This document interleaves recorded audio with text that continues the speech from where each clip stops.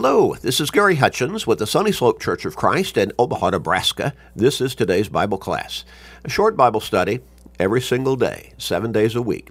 Only about 13 or 14 minutes, but it keeps us in God's Word, and that's important for our faith because faith comes by hearing the Word of God. Now, also, it keeps us growing in our knowledge of God's Word, and His Word guides us in His will. We encourage you to share these short studies with everybody you can every day. Help somebody in your life grow in their faith, come closer to God, and you may even help them get to heaven. What a great blessing for them and for you. So make that commitment. Start sharing today. We're going to continue our line of thought and study. We're talking about, and it's a rather intriguing thought, the day the atheist sat next to the preacher.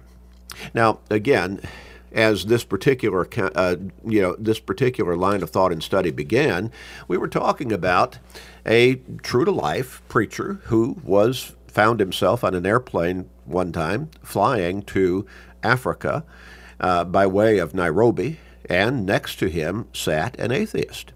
And they began to strike up a conversation, and obviously, what ultimately transpired was, well, who are you? What do you do?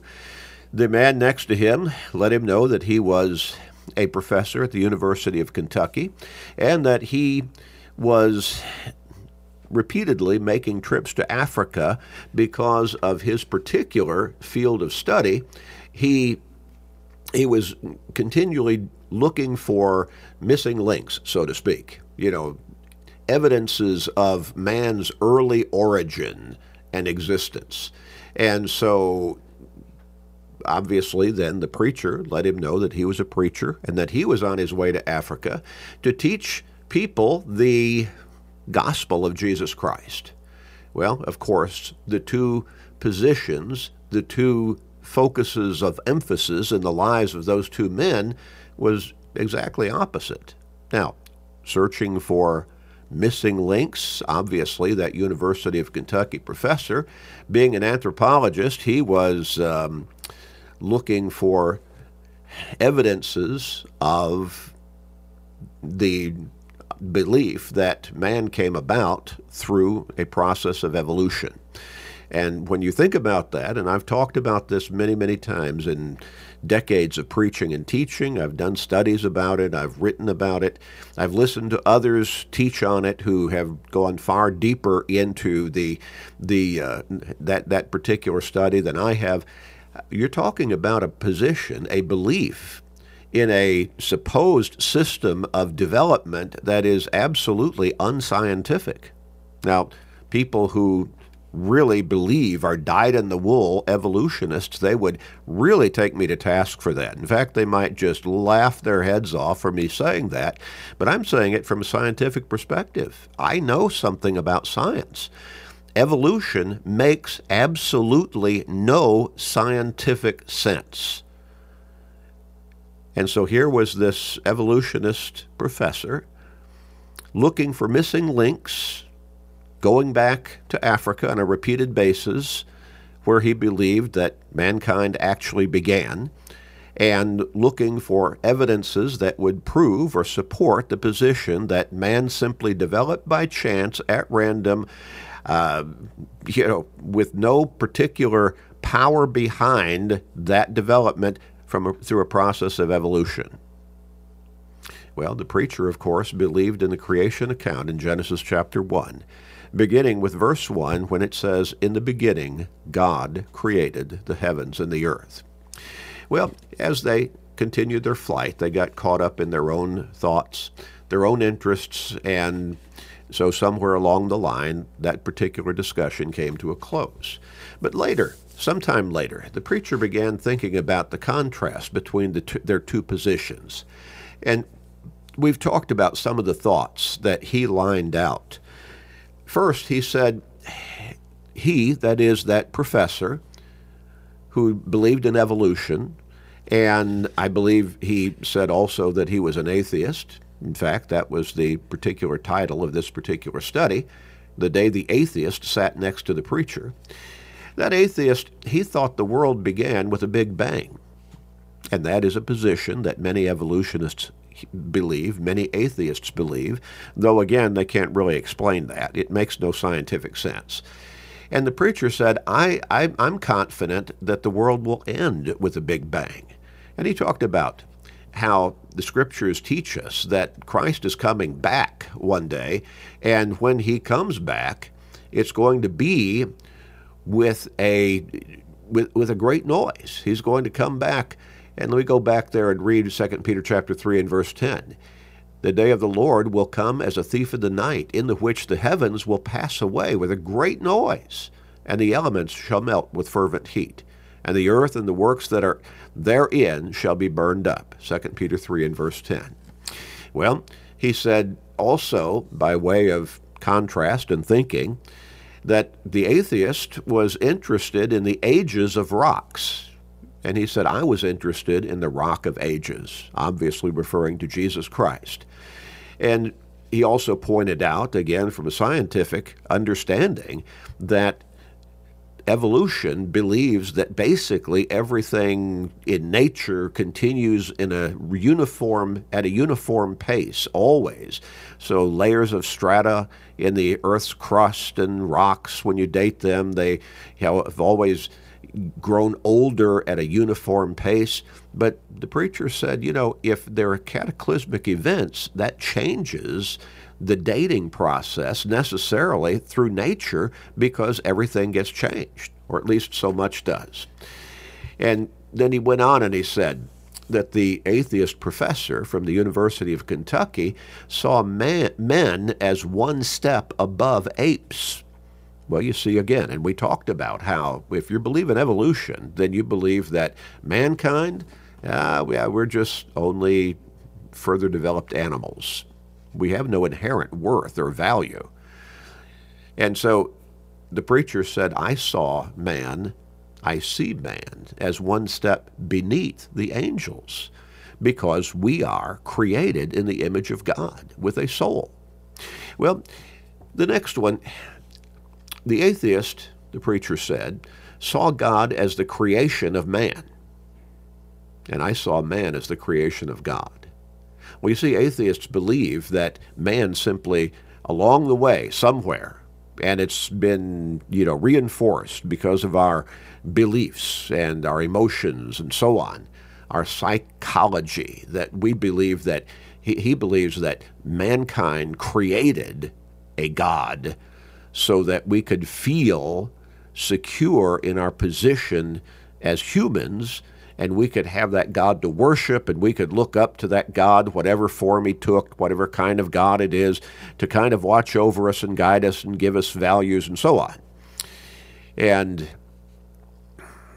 the preacher said, well, I saw man as the creation of God. The evolutionist saw it, the atheist saw God as a creation of man.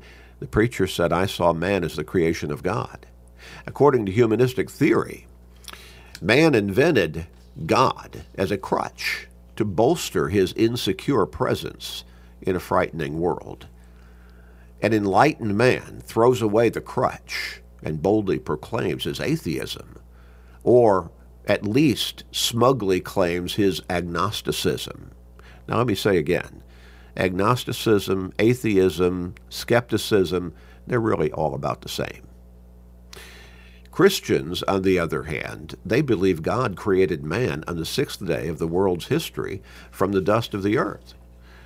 Some fail to find God because the one they look for is too small. Early in the 16th century, Martin Luther debated Desiderius Erasmus and told him, your thoughts of God are too human. The God that atheists deny is far too small and distorted. God is too big to be put in a test tube for examination. And this error is not new. Man made it centuries ago. You thought that I was altogether such a one as you are. Psalm 50 and verse 21. God cannot be understood by judging him by human standards and limitations. Man's thoughts of God are at best restricted by his finite faculties and limited experiences. finite minds cannot fully comprehend the infinite, and God is infinite. When we talk about God and his nature, we speak in terms of omnipotence, which means he is almighty, all-powerful. Jesus said that nothing is impossible for God, Luke 1 and verse 37. We speak of God as being omnipresent, that is, always, everywhere, all the time, at the same time, because he is God. We talk about him as being omniscient, and that is all-seeing, all-knowing, all the time. The scriptures talk about how God already had plans for particular human beings while they were still in their mother's womb. Now, that did not mean that he made them do what he wanted them to do and follow his plans for their lives, but he already had looked upon them and already had plans for them after they would be born and grow up and move forward in their physical lives. Now, but how do we, because we are finite, and that means we have a beginning and an end, we know that unless the Lord comes again first, we're all going to die. The Hebrews writer made that absolutely clear in Hebrews chapter 9, verses 27 and 28. But God is spirit, and the spirit does not have flesh and bones. We read in Luke 24 and verse 39. Because he is a spirit, there is nothing unreasonable about God's being omniscient. Psalm 139, 1 through 6. Omnipresent. Psalm 139, verses 7 and through 10, and verse 18. Omnivisual. Psalm 139, verses 11 through 16. Omnific and omnipotent. Psalm 139 and verse 14. To know God, we must consult the revelation of God's mind. And where do we go to find the revelation of God's mind? The Scriptures, the Bible, his book, so that we can understand what we can know about him. 1 Corinthians chapter 2, verses 6 through 15. In our finite human form, we're never going to know everything about God. That'll have to wait until we get to heaven and see him from our perspective, face to face. But we understand, because atheism makes no sense. Evolution makes no sense. Scientifically, we understand that there has to have been a power behind all of creation, because it is set in such order, and it works so in an interdependent way. Different facets of it need each other to continue to function in the synchronous ways that it does.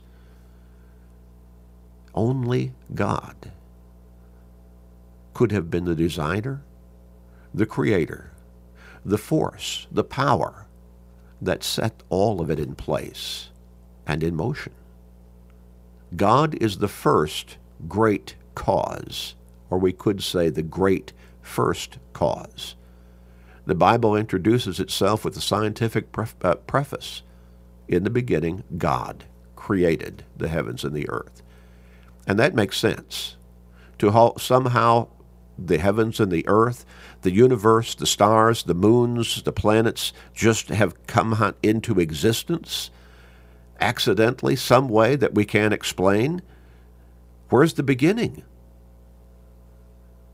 But God is the great first cause. And to understand Genesis chapter 1 and verse 1 is to understand creation from a true scientific perspective. We'll look a little bit further next time. Let's pray. Father, praise, glory, honor to you. You are the Creator. You are all-powerful, all-seeing, all-knowing, and ever-present. Thank you for being God. Thank you for creating us in your image with a soul. Again, praise and glory be to you, Father. Help people see the truth of your existence. Please forgive us, gracious Father, and hear our prayer. In Jesus' name, amen.